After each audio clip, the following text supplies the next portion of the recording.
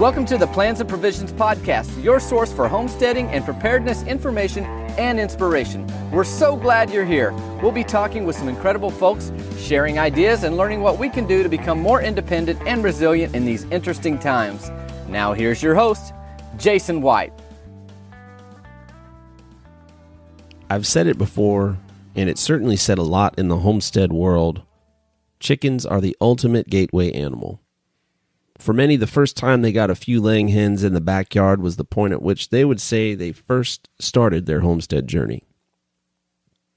For my wife and I, it all started with 4 hens and 2 ducks. It only grew from there as we forged ahead on our path. We had to start somewhere, and while due to lack of experience, that first backyard flock sadly didn't last us very long, we did learn some valuable lessons that we would apply to our ever-expanding homestead journey. Well, in today's episode, I welcome Jake and Becky, who share how they got their start on their journey with 6 hens on a rented 1-acre homestead. Things really took off from there as they grew their flock, outgrew their first homestead, and began building a very successful YouTube channel called White House on the Hill. In our conversation, Jake and Becky share their initial transition from living in the city to homesteading and building a new life for their family. We get to hear some of the early challenges of building their channel, as well as what drove them on during times of doubt and negativity. They give some great advice for those who are struggling to build their content creation business, and share some valuable lessons they've learned along the way on their homestead. Jake and Becky, thanks for joining me. Glad to have you. Sure. Great for having us. Hi. Great for having us. Thanks for having us. So I know you guys because of YouTube, and while I'll admit I don't follow you nearly as closely as my daughter does, I've been able to kind of catch glimpses of your life and your story, and I can thank you because she keeps her room pretty clean because she can't watch White House on the Hill videos in the evening if the room's not clean. So she's watching about 3 or 4. Happy to help. Yeah, she's about 3 or 4 nights a week. She's getting to watch them, if that gives you any idea of her performance. But yeah, you guys have definitely grown a pretty significant channel over the years, and we appreciate what you're doing. I'm kind of curious, though, where you were before you got into homesteading and doing YouTube, and kind of what that journey was like. Ooh, one to the Wayback Machine. So Becky, we've been married for 16 years now, and we lived in Kansas City for about 10 of them. And about 5-6 years in, we had our first son, Eli, and that's where everything started changing, snowball rolling towards the homesteading thing, where we were in the city accumulating debt. Becky wanted to be a stay-at-home mom, and so where I had to pick up more jobs, picked up a lot of side jobs where I was working 4 or 5 different jobs every day, and got to a point where I just didn't want to keep going that way. I saw it was like we weren't getting ahead at all. And so we were trying to figure out how to get out of debt, how to pay off things, how to sell our house. It was through the housing crunch of 2008. And it was until 2015, we tried selling our house for 9 years.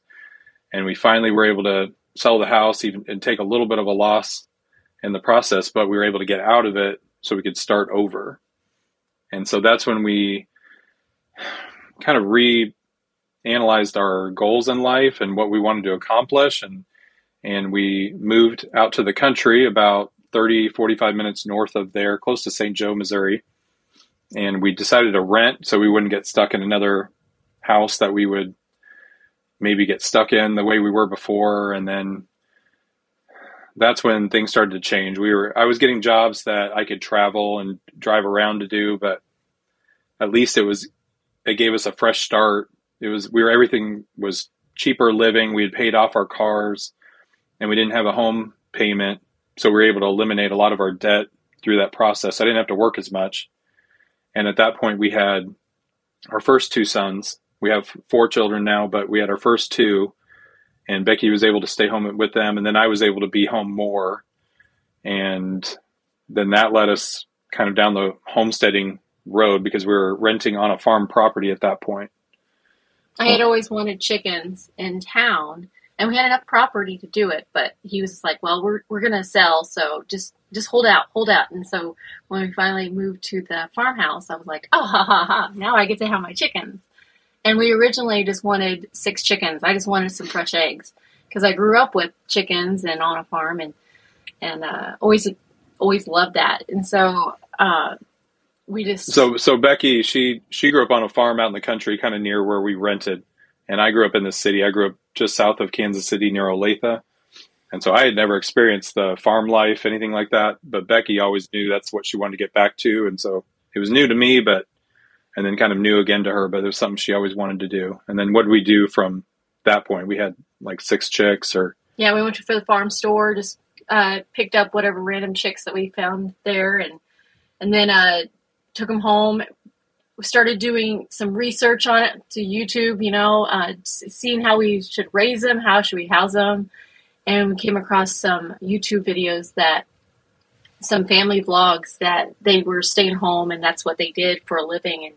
And that really motivated us to just change our way of living and stuff. So, yeah, it was like a combination of that where we were seeing these YouTube videos, seeing these husbands home with their families. And so they were doing what we wanted to do where, they could grow their own food, they could raise animals, and then they were finding ways to sustain it by making money through their farm.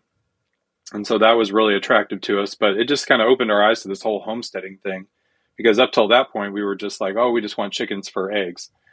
And then all of a sudden we realized it was like this whole bigger thing that we could do. And so we didn't realize all the other things we could grow, how easy it was to transition from, just some chickens to some other animals. And then we saw families that were a lot happier than I had been for years, just with going to work and coming home and not getting to spend much time with my family. And so it just opened my eyes to like, oh my gosh, there's this whole other world that exists out here. And I could see my kids grow up and then we started learning about where our food came from and just everything that's wrong with the food industry. And so we were really motivated to find ways to grow our own food. And so at that point that's like 2016. And then in 2017, we started our YouTube channel and we started getting more birds. And then, cause we were still renting, so we couldn't really have cows and pigs and different things. And then we hatched out a number of birds from some more rare exotic chickens to mandarin ducks and red golden pheasants. And then we hatched out an emu, and that kind of changed everything, pushed us down a path because we didn't know what we were going to do with an emu because we were on really about an acre of land on a really big farm. But we thought, well, when he hatched out, he was little, but it got to a point because they grew about a foot a month for about 6 months. And it got to a point where he was getting really big and we were having to figure out how to house him. And then it ultimately became a thing of either we're going to have to get rid of him or we're going to have to find another property that we can actually keep him at. And so that's what motivated us to start looking for our own place. And this was, so we started that in 2017. Now we're in 2019. And that's when we found the farm we're at now. We're about 30 minutes from where we were at before. We're on about 40 acres and we're able to have all the animals we want. And now we have bees and milk cow and pigs. And we're working on a large aviary. And so we're able to do all the things we had ever envisioned. And so that was kind of the whole process. Full-time thing now. Yeah, where it started out, YouTube just started out as like a hobby or a part-time thing, and now it's our full income is through social media. Very cool. So you mentioned some YouTube videos and things. It sounds like you made the move out to the country there really just out of a desire to live a simpler life, not necessarily motivated to kind of do what you're doing now. And then you started becoming kind of led and inspired by certain YouTube. Like what are some of the YouTube creators that kind of got you motivated early on? There were about 3 or 4 right off the bat when we were looking up just how to raise chickens. And this was 2016. So it was Justin Rhodes had just started his YouTube channel. He was under like 20,000 subs. Now he's over 1 million subscribers. And then Blake Kirby, I think it's Daddy Curb's Farm. He was raising chickens down in Texas. John Siskovich was raising like meat birds up in, I want to say he's in Connecticut. And then Dan Oman with the Grass-Fed Homestead was a channel that Justin had inspired. Justin Rhodes had inspired to start. And when we saw him start from nothing and kind of move out, he kind of did everything we wanted to do before we did it. And so he started out and just started filming his process of moving to like a 10-acre farm and then getting animals for the first time. And so that really led us to believe that we could do it ourselves. And we connected with Dan early on in our homesteading journey, and we've stayed in touch with him and Justin and then all these other Blake Kirby and these different people that we were big fans of at first, and now we're like peers with them. And so it's brought it full circle. But yeah, it really helped just open our eyes to this whole other world. So Justin with his family and then Dan with his son. Just we loved seeing that interaction with their kids that let us believe that, you know, this is something that we desired at that point. Yeah, I can relate for sure. We started looking for a property in the Ozarks in early 21, and that year I really just started kind of hitting YouTube. And I had a background. My wife and I both had spent some time on farms and things like that, so we weren't completely, you know, out of the loop and unexperienced, but so much has changed, and there's so much more, like you said, around 2016, just kind of a boom of content. And yeah, we found a lot of inspiration from a lot of the same people. Did you have any background in like content creation or video work or anything like that kind of got you a foot up on this? Or not in video. I was a graphic designer out of college. I never really did a whole lot with it. I ended up doing I was a 911 operator for about 5 years, and then I got into installing alarm systems, worked at a bank. Becky and I both worked at the same bank for about 5 years during that time. And so when we started YouTube, I just bought a point and shoot camera. I started watching videos on how to edit through my Mac through like Final Cut Pro. And so the first ones were, I was really I just remember spending so much time trying to just edit to the music. And when I look back on it now, they're just awful videos, but I thought they were so good. I was showing Becky and I was sending them over to Dan at Grass-Fed Homestead, and just like, oh man, everybody's going to love it. And then we posted every day for a month, and we had 1 or 2 subscribers at the end of that 30 days of posting videos. And I didn't tell anybody about it. I didn't share it on like my personal Facebook or anything. I just wanted to see like if YouTube, how it worked and how it would like push out your stuff to other people. And during that time, let's say, so about editing, I didn't know what I was doing, but it was something where, because a lot of people will ask like how to get started in that, and they'll see our videos now and they'll think, you know, how in the world do you get to that point where you're making, you know, somewhat prettier or more peaceful videos and stuff? And it takes a long time. We have maybe 600 videos now up on our channel, but the first 100 is where I did the bulk of the growing and the growing pains of like trying to figure out how to film, how to tell a story, you know, just how to edit better. And so it was that whole process that is how we figured it out. It wasn't anything that we knew going into it. You know, I might've had a decent eye for like photography and how things should look, but really had no idea about video or editing. So it really just took that process. And then as far as our channel growing, it was, you know, a couple subscribers that first month. And Justin and Rebecca actually were on the Great American Farm Tour, where they went all around the country. And it was and it was about July 4th. So it was about 2 months into our channel that they came out, and Rebecca was our 10th subscriber on our channel. And then they filmed out there and kept moving along their tour. That was the biggest jump when they put out a video, and then we had about 250 subscribers.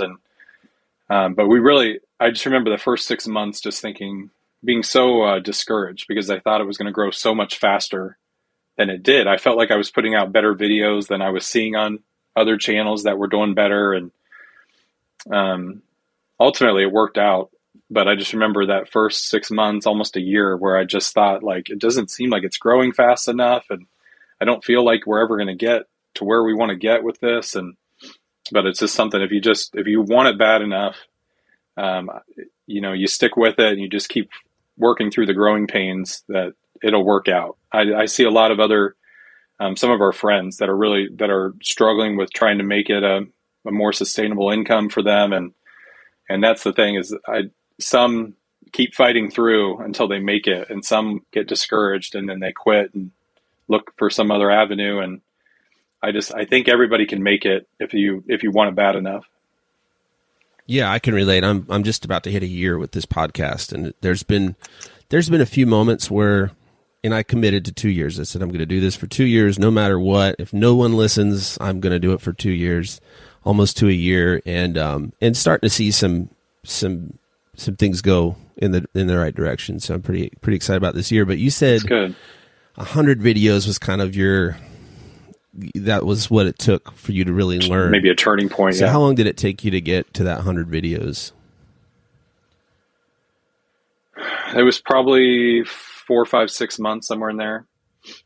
And so at first I did like one every day for like 30 days. And then that was my first goal. And then we started going to like 3, 4 videos a week. And then probably the second year it was down to like 2, 3 videos a week. And now we're 5, 6 years in, we're doing 1 video a week. And so we put a lot more time and effort into each video, where some things would take a lot longer to film. But initially it was just figuring out how to do everything. You don't know what your style is going to be early on, because you emulate who you see and who you watch, and you try to be like them. And then at some point you make it your own. You try to figure out, what's my style? What am I trying to accomplish with these videos? Because if anything, if nobody watches, at least we have a video diary of us and our kids and our journey. And it's something where when we watch it, I really don't enjoy watching a lot of the early videos. They're really painful. There's no story, and things that I thought were like cute or funny or good editing or anything, they're so cringy now to watch. But the stuff we do now, I really enjoy watching more of it back. And so that's what I would encourage people to do. Is some people just want to make it big, or they want other people to enjoy it. And if you enjoy it, you'll find an audience for it, and you'll enjoy making it, because you'll enjoy the process of going through it. And at least you'll have the videos for yourself, even if it doesn't take off right away. Yeah, that's a good point. I heard somebody say, and I kind of took this to heart when I started my thing, was you have to be willing to be a disaster in order to be the master, or you have to be willing to be the worst at something in order to be the best at something. So I think I know a lot of people, and myself included, on certain projects, I just was too proud to be a failure, and you have to you kind of have to suck at it at first, whatever it is, if it's something. No, that's great. I was thinking back when Justin came to our place, and he was about a year into his YouTube journey at that point, and I interviewed him for our channel, and I asked him, like, what do you have to do to get better? And now I can't remember, that might have been the exact words, but he basically said, you have to, I think he said, you just have to get better through the process of, like, how do you keep making better videos, and how do you, just that whole process of growing. And he's like, you just have to make more content, and then you just have to get better. And he was like, I know it's really simple. And I think Rebecca laughed at it when he said it, but he's like, it's the truth. Like, you won't get better unless you just keep working at your craft. And I think he always said, like, you need somewhere, it's like you need to have 10,000 hours in something to become like an expert. And so just the more you do any of this, the homesteading thing, we're still figuring out, but the content creation. Even though we're still trying to figure out a lot of it, like what our goal is with so much of it, I just feel like it's a lot simpler now because we have a lot of the behind the scenes stuff figured out. So now it's more just what's our story going to be. And not everyone, a lot of times, it's really expensive to get started with equipment, with cameras and microphones and editing software and computers and all of that. And you really can start with something simple. If you have an iPhone or something with a decent camera on it, and then some kind of computer that you can edit on, you can put together videos. You don't have to have, there's really minimal quality difference between our camera now, as much as we love it. And it can be higher quality, but on YouTube, you can't just demonstrate the difference between like 8K video to 1080 video. And so I think some people want all the gear before they make the videos, and really you can make really good videos with just basic gear and do it on the cheap and really find out if it's something you want to do before you really commit to investing a lot into all of the gear and the behind the scenes stuff. Yeah, just because you have a surfboard doesn't mean you're a surfer. In those early years, go ahead. Which we do. I have one of those. I got it on some spring break trip a long time ago. It's like one of those knee boards or wakeboards or something like that. But yeah, I'll never be a surfer. Yeah. But yeah, it'll look cool on the wall though. No, drive around with it on your car in Missouri. Turn heads. Yeah. I've got my Ron John stickers and stuff just to prove that I'm legit or something like that. Right. my Ron John surf shop stuff. Yep. Nice. So you were kind of in those early days. I'm kind of that early stage around year 2 here of, my podcast, my homestead. And, we don't have any income coming really from anything but off farm jobs right now. And, for us, it was a pretty big change of pace moving from the suburbs where, I was able to make plenty of money for the most part. My wife was able to stay home, homeschool the kids, and do all that. That transition, we're kind of at that time where like we're getting this ball rolling. We don't have the online income really coming in just yet. We don't have the farm income. We're kind of just at that beginning stage. What was that like for you guys when you were first just kind of getting that ball rolling? Ooh, so here I can set Becky up with this one because like the first 6 months, I was working a job that I would go to. I was working at Royals games. And so when the Kansas City Royals baseball team were in town, they'd be home for a week. And I'd have to go to the stadium every day for a week. And then I'd come home. I'd be home for a week or something when they were on the road. And so those times when they were at home, I would have very little time during the day. I'd go out, do chores, and maybe film a couple things. But basically, I relied on Becky a ton to make content. And then I could go into work and I could edit things. And so what was that like? Because I was like, oh, what are we going to film? He goes, I don't care. Just anything, everything. And yeah. I'm like, oh, okay. So me and the kids would just go out and do the chores or try to do something. And I was like, why would anybody watch this? Like, this is just life. But I don't know. And then when you wanted to quit the job, it was really scary. I was like, you sure this thing is going to not fall through? And so that jump was really scary when we quit all our jobs. Yeah, because I was working a seasonal job there at the Royals games for the summer, and then I would have the winter off before the next season. And so really we would save our money. We were out of debt, so we were just putting that money away to make it through the winter. And then after our second summer of doing that, our channel just started taking off. We had a peacock hatching video and a couple other videos that were taken off. We got on the trending page on YouTube and it started to take off, and it was making more money than my baseball job. And then, so we took that winter off again. And then the next spring, then I told the baseball stuff that, I am not going to come back this time. And it was really hard to give that job away. It was kind of a hard job to get. But yeah, I relied so much on her that first summer to just give me content to work with. And so I would film a couple things, and then I needed her for like the bulk of the story on our first like 3 months of our channel. I really relied on her to make a lot of content that I could edit. So at least we could just keep putting stuff out on YouTube. And so some of it, there's a lot of people that if you're at like a full-time job, it'd be really hard to create that much content, because that content helped us learn the skills needed just to get better at creating content. But like our storytelling was not there at all. So that was something that we learned over time once we were like hitting our head against a wall of like, how do we, actually make an impact with this content? And so that was something that we learned along the way. But that was really big to have Becky willing to help, because otherwise I would have taken way longer to make those videos, and it would have been a lot longer process for me to get going because I was at work so much of the time. So that really helped. And then, we went from, no income to a part-time income to a full-time income in about a year and a half. And so like, as far as you're saying, that's something I always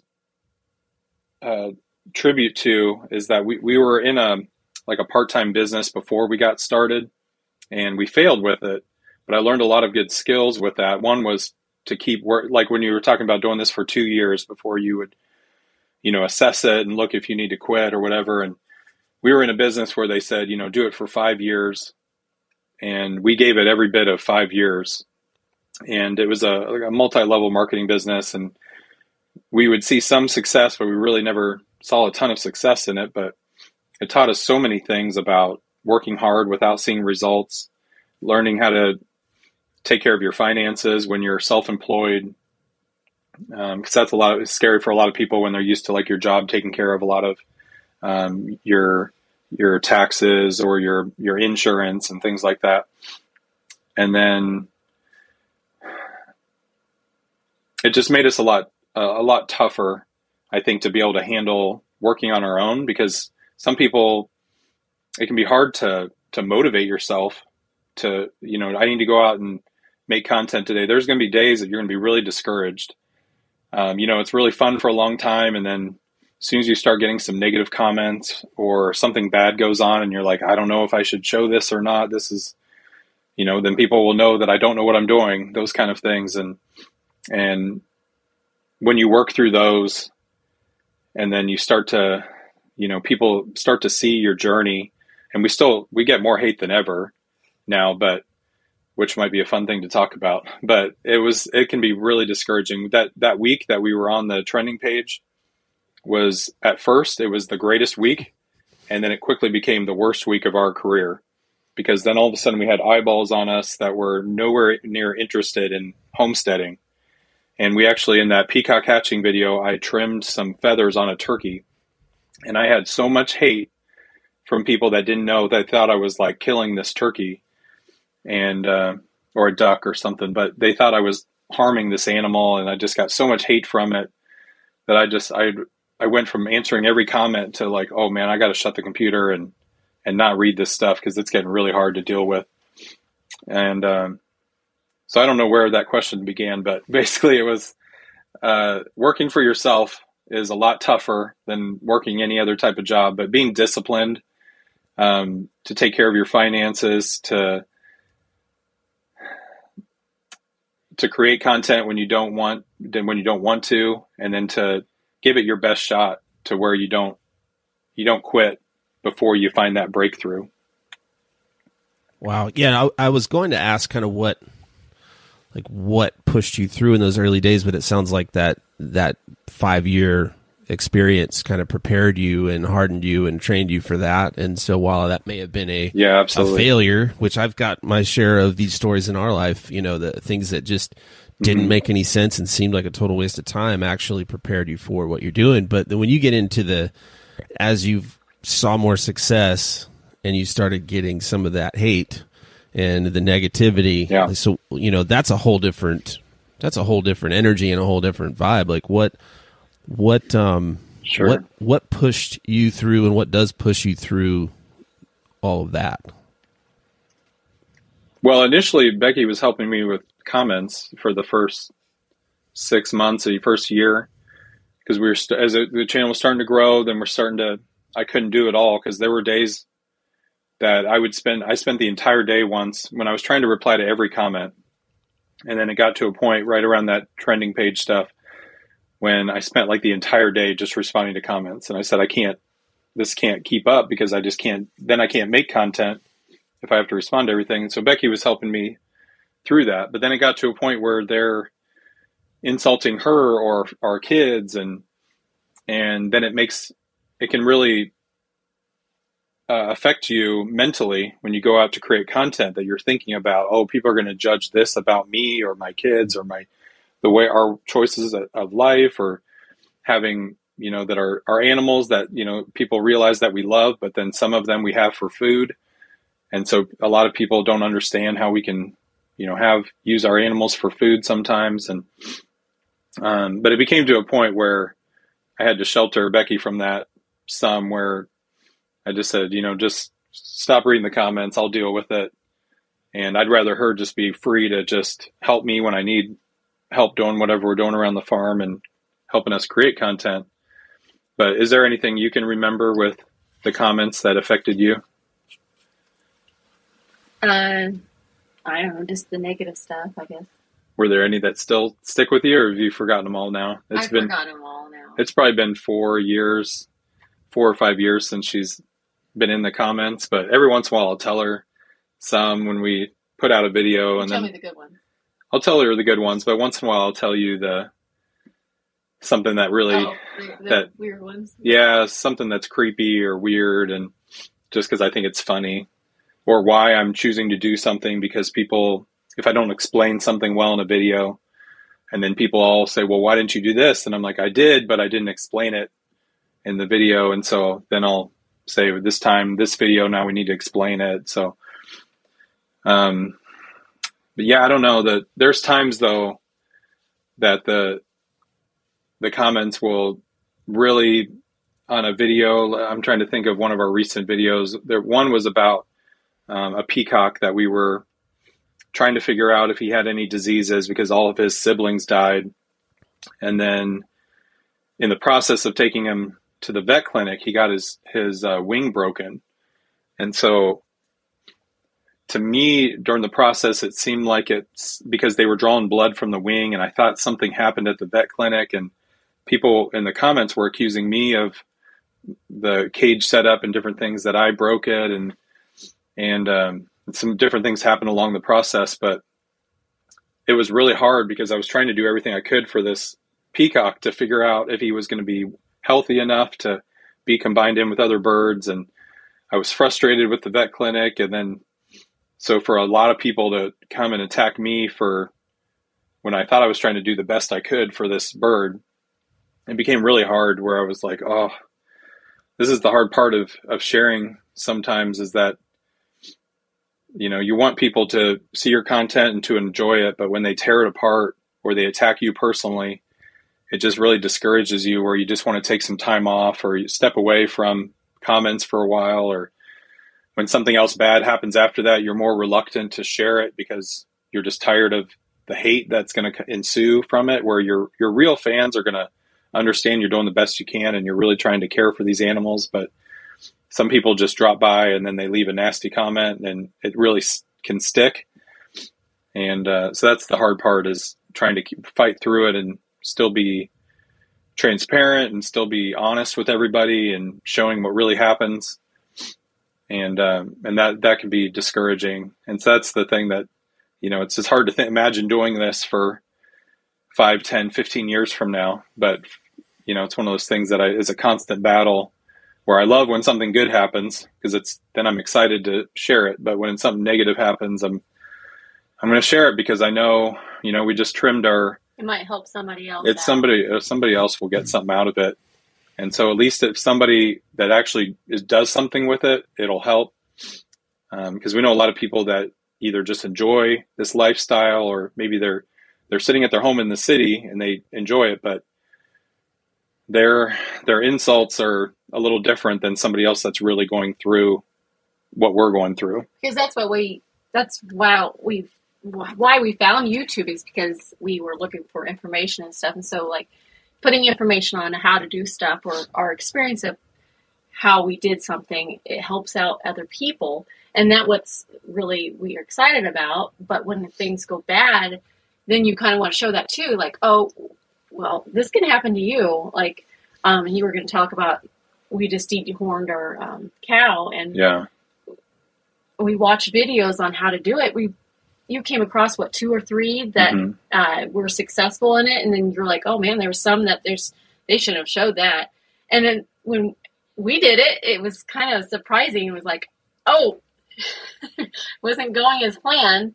So showing it, like, that's the way it can go, or it can go even worse, or it can be a lot better. So it's just sharing our experience with it, so everybody knows. Yeah, and that one had comments from like, they just like us, we hate to see our animals in pain, but it's such a momentary pain, where, the calf hates going through it, but immediately afterwards is like running around the field and doing just fine. And it's so hard to convey that to people. Like, I know it doesn't make any sense for this 5 minutes. It doesn't make sense to put our animal through this kind of pain, to like burn on their head, to burn the horn off. But then we've seen where there's some places that they didn't dehorn, and the animal will, Yeah, we've seen another animal get gouged by a cow. Or their kids or something. Yeah. Where you just know it's not safe for your family. So we know it's worth it, but there's times when people don't understand at that time, where they just think like everything in nature should just be left untouched. Yeah. When we go work with our bees, that, us interfering is causing more problems than help. So that's the hard thing to convey sometimes, is one, that we want to interact with these animals, and it's hard to make everybody, one, you'll never make everyone happy. And it's always a learning process, because as soon as you get a new animal, or even if our chickens, we've had chickens for how long now? And it's like something new comes up, or they get a new disease, or we're dealing with parasites on them and stuff. And it's new to us. We never had the problem with it. But then you have to research and figure out what to do and how to, protect them from that stuff. So it's just always a learning process for us. And that's been a hard process, because for a long time, people have given us credit just making content on video on YouTube, that they've seen our chickens, and they're always like, wow, your chickens look great. They look really healthy. And then this season in our lives, we're going through like mites and lice and internal worms. Yeah. And it's like, wow, I feel like we're just getting attacked just on our farm, and we're trying to show how we're beating it. But then immediately, as soon as you show flaws or show any problems, then people say, well, you don't know what you're doing, because you would have known how to prevent this before it happened. And so that's the hard thing to deal with sometimes, is to keep showing our real life, and that things can go wrong, but we can still deal with it and overcome it. Well, I want you to know that I really admire the fact that you guys are so transparent with all of that. I mean, I watched the dehorning video a couple weeks ago. And yeah, it's a little tough, I think, even for people who I've never seen it before. And, I've got steers, I've got, I'm a farm guy, I'm a homesteader. I think for people who are completely, detached from this lifestyle, that's a tough thing to see. Mm-hmm. And for you guys to do that, knowing full well that you're going to trigger some people, and that you're learning, and you're going to do it, and you're going to put it out there for all the world to see. I mean, I just think that there's so much value there. So just, I'm sure you know that, but know that that's worth, hopefully that's worth, dealing with the kind of the negative comments and the attacks, because I really admire it. In fact, you've inspired me to be pretty transparent with what I'm doing here. I do a monthly update on the farm, and I try to say, this is what I screwed up, and this is what went well, and I think it's valuable, because you see too much glamour shots and, fake fronts in this space. And I think people can get the wrong impression and have unrealistic expectations and then start doing it themselves and be surprised when, their chickens have issues or this comes up. And so I just want you to know, I think it's great what you guys are doing with that. I appreciate it. That's the tough thing sometimes that so with our beekeeping, we're getting better. It's like our third or fourth year into it now, and we're getting better every year with it. And we're having a really good success this winter of keeping our bees alive. But I'll still see video or comments on some of our old ones. And there's like a really viral beekeeper right now that's really popular for her calmness with bees. And I always see comments now that are like, after, watching this person's videos, why can't you be more like them? And it used to be on our hatching videos, if something went wrong, they would say, oh, this other channel that's a really big hatching channel, they would say, nothing ever goes wrong on that channel. He knows what he's doing. You need to watch more of him. And so that's the frustrating thing, is knowing that they've had to definitely make mistakes. They've had to learn through things. They would not have gotten to be an expert they did without going through those things. And so for people to think that one person can be perfect and then you not being perfect is a problem, that's the frustrating thing, is to go, well, where's their videos of them learning this? Like, how are they so perfect? Just for them to really think it through, that everybody makes mistakes. Yeah, absolutely. So you mentioned hatching, and I know you guys do a ton. In fact, you've inspired us. We were already planning on, we want to breed chickens, and we've got a few breeds that we're really excited about and want to be able to sell them and get them out in the community. And we want to be as sustainable as we can with our own birds. But, since my daughter's found your channel and since we've been here, she's just become a chicken nut. And could tell you, nice. I mean, she knows. There's been times we've been out working on something, and I was designing a tractor, and I said, "Hey, what do White House on the Hill do?" And she's giving me details of what you guys are doing. And, so that's been great. But I wanted to kind of pick your brain a little bit about hatching and incubating, and it sounds like it's something that you guys got started with pretty early on. Yeah. Did you start with chickens? Did you start with the emus? Like, where did you start with hatching? Start with ducks, right? No, we did chickens first. Sure. Yeah. The duck video was our first one on our channel, but we hatched out some Morans. I bought some eggs off eBay winter 2016. So we got into chickens 2016, and through that year we grew it up to probably 30, 40, 50 chickens that first year. And then I wanted to give my hand at hatching, and we borrowed an incubator, a little styrofoam, little giant incubator from somebody. And I hatched out some Morans in there. And we actually have one of the Morans that hatched out during that. We still have. And we actually had a close call with her last night where Becky had to kind of bring her back to life. But that was our first hatch then. And I quickly realized that incubator there are a lot of flaws with it.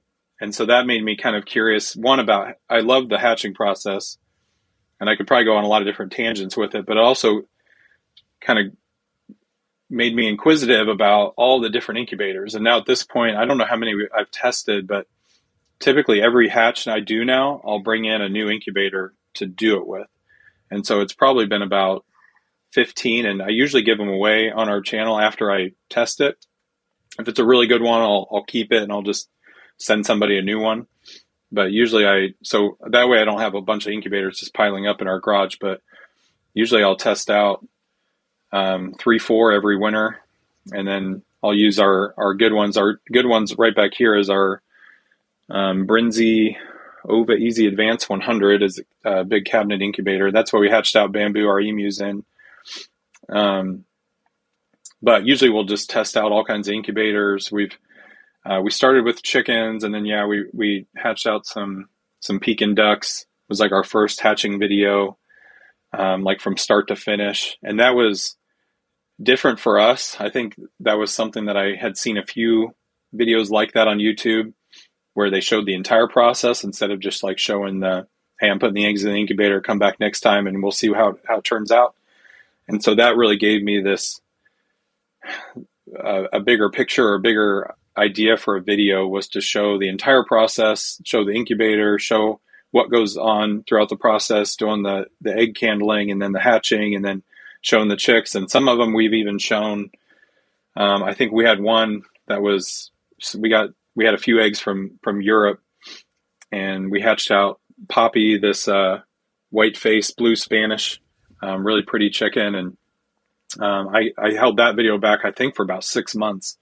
And so we showed the whole hatching process and then hatched her out and then showed her what she looked like grown up. But yeah, then we got into the red golden pheasants, the mandarins. The peacocks were right after some of the chicken breeds we did and the duck breeds. And then we got into emus. And so, yeah, we'll get questions all the time about, what temperature and humidity do you use? What do you do if this happens? My chicken's stuck in the egg. When should I try to help it out? And so those are questions we'll answer quite a bit.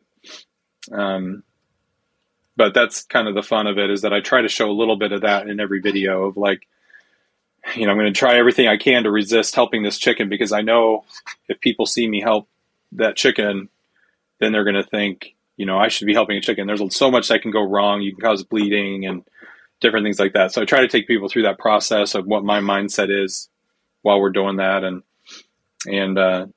we've tried a few crazier things. We had somebody from a place from California that was like a bird rescue kind of place. Yeah. And they sent us some what were those called? They're the cranes, some crane eggs, because they hadn't had any babies in years, and they thought maybe their birds weren't actually sitting on them and incubating them. And then they sent them to us, and we tried to hatch them out, and they didn't hatch.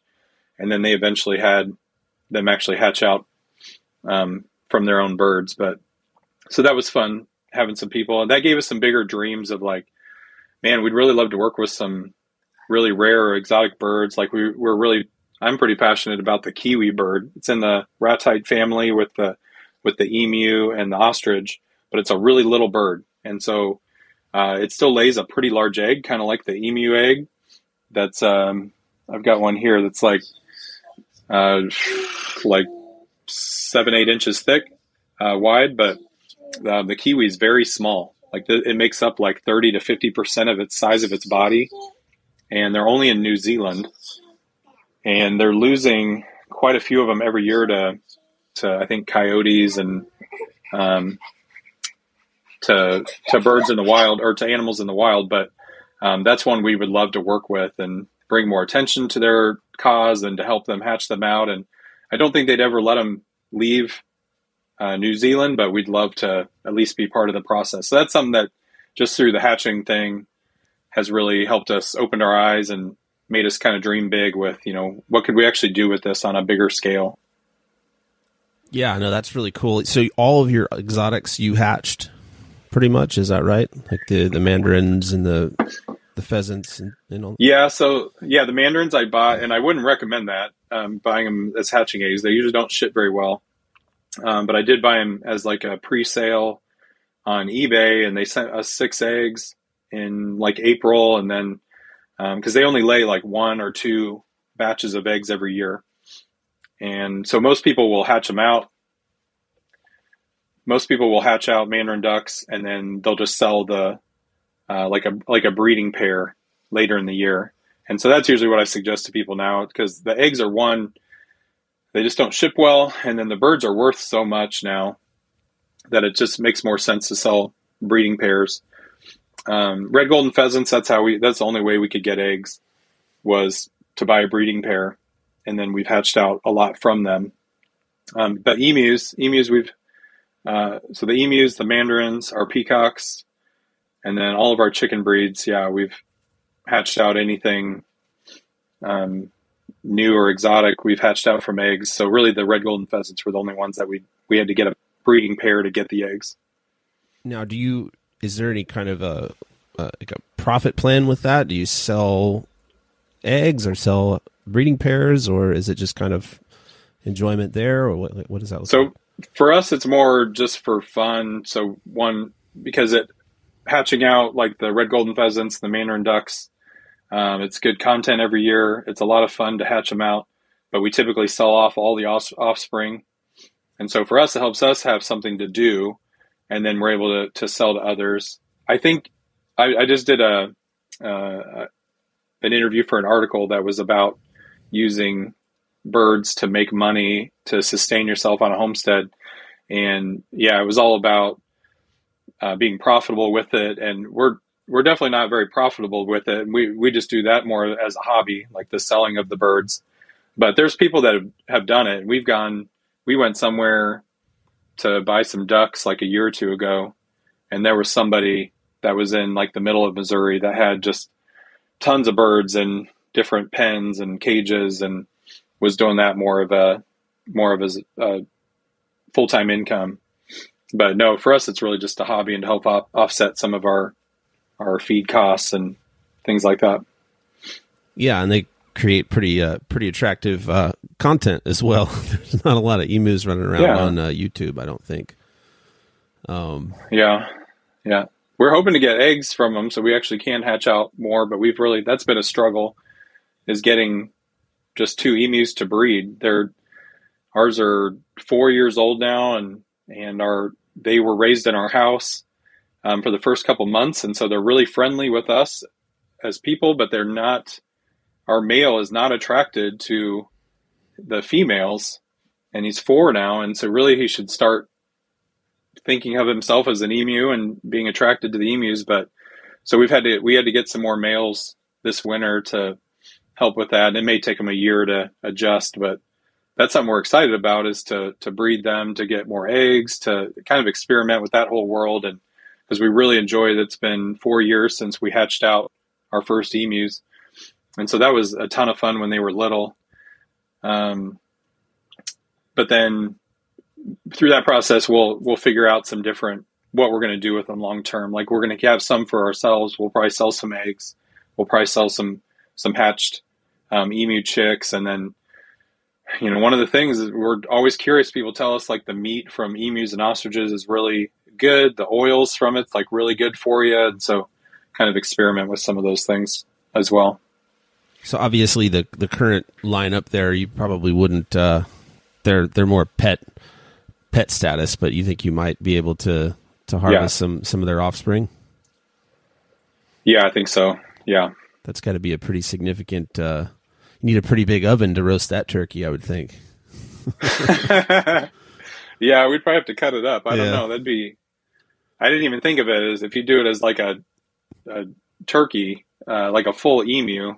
I mean, obviously there's no meat in the legs and then the neck, but that body that's big. Yeah.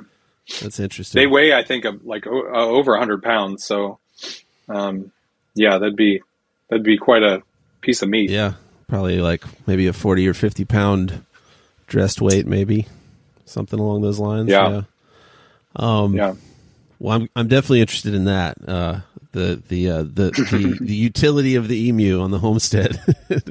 Yeah. So I'll look forward to that video. But so you guys have been through a lot. You've been at this for several years. If you could go back in time and give yourselves some advice with everything you've learned over the last I guess it's been about 6 or 7 years since you started. Yeah. What would you tell your first year homesteading selves? What do you think, Becky? I've got some ideas, and Becky can think about some. But the thing I see, and it was something that we wanted to do too when we were early on, is you try to achieve so many things so fast. You want to grow all of your food. You want to, you want everything to be sustainable and everything to have a purpose. You want all of your chickens to lay eggs and hatch out dual purpose birds that can provide you meat and eggs. And I see a lot of people that they're trying to do everything all at once. Especially right now.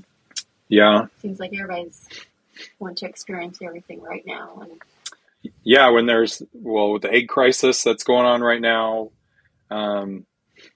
man, just everybody kind of flocking to the country, just from what's happened through the pandemic, and how everyone's like, okay, this is everything in the city's crazy. Let's see if this homesteading world's any better. And so people want to do everything as soon as they get started. And I think that's a really quick way to burn out through the process. And so I think through the beginning, when we're trying to do so many things, that you find out what you're really passionate about, what you really love doing. We try to grow a little bit more food every year than we did the previous year. And so we keep building more raised beds and finding more ways to streamline it. We dug a well this year, and see there, I'm trying to be like a new homesteader, bragging about all the things I'm doing. So that's where that's what I see. That's what I did. And that's what I see a lot from people that are getting into it, is that they want to do it all. They want everybody to know that they're doing it all. And I think it's a really quick way to get burnout and stretch yourself too thin. And there's a lot of ways to supplement different things. Right now, you can still rely on, hatcheries to provide your meat chickens. Of course, you always want to have a plan in place. If things really get really bad and you have to grow all of your own stuff, then you find out, do I have things in place to be able to do that? But starting out that way is sometimes a mistake too. Just start out small. Just if you've never had chickens, maybe just have a few hens and see how that goes. And then the next year, try meat birds. And then the next year, try the turkeys. Because that's what we kind of did. And I really appreciate that. We started small and we grew small each year before first year we buy a milk cow. I think we would have been like, okay, let's get out of here. Because that's a commitment. That's definitely a commitment, going out there milking her every day. And I see some other YouTube channels that they'll say, how do you guys have time to ever make videos? I'm out in my garden every day of the year. And so it's figuring out your priorities. One, you want to grow all your own food, but if you need to do something for income, then you've got to make some time for it. And so figuring out your priorities along the way, growing incrementally so you can sustain it, to make money to pay it off. Because if you're just having to go to work to pay for your homestead and everything you're doing, I just think you're gonna burn yourself out. You're gonna create so much debt or expenses. With this, chicken feed's gotten really expensive over the past year, and so it can just make it really hard to do this as a hobby, especially if you're wanting to keep growing it. But that's what I had seen is how much, one, that we tried to accomplish early on, and then I see other people getting in there and they want credit, whether they're on social media or they're just getting into it more as a hobby, as I'm a legit homesteader. I'm doing all these things. I don't know. I just think they might stretch themselves too thin. And I remember getting some comments early on that were from people saying they were 60 years old and they grew up doing it, and then they got burnt out, and now they don't even have chickens, but they love watching people doing it, but they got burnt out. And that was something that I always kept in the back of my mind, is I don't want to be 50, 60, 70 and not living this lifestyle, because the whole point of living this lifestyle was to eat a healthier diet, to be outside. And so I don't want to go back to the way that we were, where we were more sedentary, sitting in front of a computer, doing my job for work, which I still have to be in front of a computer a lot to edit, but to do it full time, we wanted to be outside in the garden, working with the animals and being with our family. And so that was something that I've always tried to keep in mind, is not to do anything too much too fast, so we don't get burnt out and don't enjoy the process of it. Words of wisdom. I'm having to remind myself that about every quarter. But we started pretty steady this first year. The second year we're looking at new things to develop, but trying to really have a a 5-year vision at a time and look at it kind of in that way. Let's fill the 5 years up rather than fill that 1 year up. And yeah, I think I'm enjoying the process, but I'm also listening to people like you and other people that I've heard. I mean, I think Joel Salatin says, I bring it up quite a bit, the average lifespan of the homestead is about 6 years, and probably because people just chase that instant gratification of, we need to get this place filled up and fully operational, and then they bite off way more than they can chew. And so I like that advice a lot. I was thinking back, one of our earlier things we were talking about was, what do you do with your social media? If you're trying to grow that as a homesteader, what do you do if it doesn't just take off and make money for you? And that was something that I remember in the first, maybe at about a year or something, where we started, we went to events to be more immersed in the homestead community. And then we started working with other homestead type businesses. And so we looked up like local hatcheries. We went to like a Missouri organic conference and worked with them, made videos with them. And so we started looking at like, hey, I'm starting to learn how to make these videos, but I don't have a lot of traction or momentum on YouTube yet. But hey, I was looking for, how can I help other people with this? And so I remember making a video for Heartland Hatchery that's like he's about an hour and a half south of Kansas City. And I posted on YouTube and on Facebook, and I hadn't really posted anything on Facebook, and it blew up because he's been selling chicks around Kansas, Missouri, Oklahoma, Arkansas for about 30 years or something like that. And so tons of people had known him or gotten chickens from him, but he's so not on social media in any way that when they saw a little video of him, everybody got really excited and they loved it. And he still is like really excited about that video that we made like 3-4 years ago. And so that was something that was just a surprise, where we were like, hey, this might not work out for us right away, but let's see if we can show this as a useful thing for other people. And so that was a lot of fun, just kind of tracking down different businesses that we wanted to work with. We went to McMurray Hatchery and did a tour there. And I don't think they'd really let anybody else do a tour there before we had done that. And some of these other conferences. And then going to the Homesteaders of America conference was a place out in Virginia that we really met our first group of homesteaders and people that were doing this, because it can be really hard to just do. We feel pretty alone here in this area, that this is more of a big ag spot where there's just more big farms and not a lot of homesteaders. Like Southern Missouri, there's just a hotbed of a lot of YouTubers and homesteaders, and so it's something where it can be really isolating and alone. And that was something that really helped us kind of see the big picture of like make all these friends that even if things aren't growing, but you can make those connections to where either you learn from each other or you set up collaborations to do with each other or make contacts for whatever. And so that really kind of helped us get the ball rolling. And that's right around when we hit like 1,000 subscribers. And so just starting to work with other businesses and other channels really kind of opened our eyes to, how can we make this productive beyond just our own goals of trying to grow this thing. Yeah, that's a good point. And that's been my first year. I've made some great friends and kind of built some relationships just from just meeting people through the podcast and making connections and yeah, it's fun. And yeah, this is definitely a homesteading mecca down here for sure. We're one of the guilty culprits of coming out here and buying up a piece and doing it. But so do you guys not? We always say we always say we'd move down there if we have family up this way. Right. It kind of keeps us in this area, but otherwise we'd love to be in Southern Missouri. Yeah. Yeah. So with it being more big ag, I mean, are you a part of any kind of local homesteading community groups or any kind of, is there any of that going on?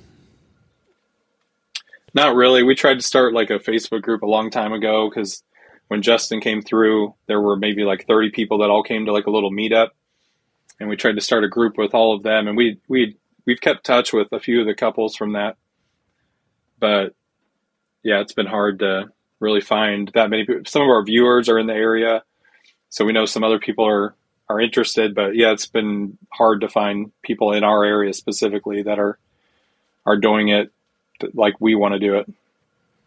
Yeah, we just started we've been planning for months, but we just started a Facebook group and are planning on our first live meetup probably. Well, we're still planning that, but we're hoping to get that going. I think there's a lot of people. I know there's a lot of people that are here homesteading, have been here, or moving here. So we're hoping to just kind of get something together, because we looked around and there really wasn't really anything. There were some Facebook groups that are, more buy and sell groups and things like that with a homesteading label on them. But that's one of the things that we're hoping to develop down here. So, well, there's a couple big events that we love going to down in southern Missouri. The Baker Creek, their spring planting festival every May is one that we've gone to now for probably 4 or 5 years, and we love meeting other YouTubers and fans, and then just people that are homesteading or growing food. That's a great spot for that. And then there's the Ozark Homesteading Expo. Mm-hmm. That's in Marshfield. Yeah, and so this will be their 3rd year of that, and so that one's a pretty good one. They're having Joel Salatin come out to that one this year. Yeah, we were there this past year. In fact, I had Cheryl Franklin, who runs that show on the podcast last summer. So, I met some good friends down there, and we're looking forward to next year. Hopefully, it won't be as hot, but it's late August, so it is what it is. Yeah, but yeah. Well, beautiful. I really enjoy getting to sit down and talk with you guys. For those who, thanks so much. Yeah, for those who aren't familiar with your channel, I mean, it's White House on the Hill. Anywhere else they should go to look for you guys, or any other resources you have available? We post a weekly video, usually towards the end of the week, on our YouTube channel, and then we're always working on posting some different types of content on Instagram and Facebook. Some little shorter form content on there, so you can get caught up with everything on there. And our website's whitehouseonthehill.com, and you can always connect with us on there or send us any questions you have. Perfect. I'll put links to all that in the show notes so people can take a quick move over that direction. And with that, I'll just again, I'll thank you both for spending the time with me today, and hopefully we'll talk again in the future. Thank you so much. We had a lot of fun. Yep. Awesome. Thank you. Well, there you have it, folks. My conversation with Jake and Becky of White House on the Hill. Definitely great to sit down and talk with them. I've been watching them for a little bit. As I mentioned, my daughter is an avid White House on the Hill fan, so it was definitely a lot of fun to get to sit down with them. And we've learned so much. I think you will too. If you haven't already checked out their channel, definitely go check it out. Super entertaining and very, very informative as well, especially we've learned a lot about raising birds and hatching and things like that. So we're about to venture off into the world of hatching, and we're looking forward to using them as a resource as we go. They've got a lot of great videos on that. So definitely check them out. If you're looking for other YouTube channels, podcasts, books, I put together a little PDF, just kind of a list of some of the top resources I think will be helpful in 2023 for those who are either new to homesteading or kind of dreaming about it. A lot of great resources there. I put that together, and it'll be available to you for free in the show notes. You can just click the link there. And that is going to do it. I look forward to seeing you all next week. We'll be talking about chickens again, so you can look forward to that. And until then, this is Jason signing off, reminding you to do something today to improve your tomorrow. Thank you for listening to the Plans and Provisions podcast. If you would like to stay up to date with everything happening around the homestead, head on over to the website at plansandprovisions.com.